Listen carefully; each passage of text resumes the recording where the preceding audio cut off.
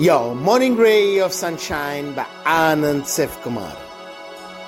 Cut the cord with the past. Life is about moving forward, getting on to new ventures, new goals. How do we do that though, when we still have our feet stuck in the past? We cannot begin a new chapter till we have ended the previous one. Sure, there are emotional tugs. Yes, it does hurt to say goodbye to places, people, things. But if they don't have a role to play in our life anymore and are just dead weight, what's the point? We can't keep carrying them around because they're emotional crutches. The cut will sear and hurt and then heal, while the weight we're carrying is a continuing burden, an endless ache.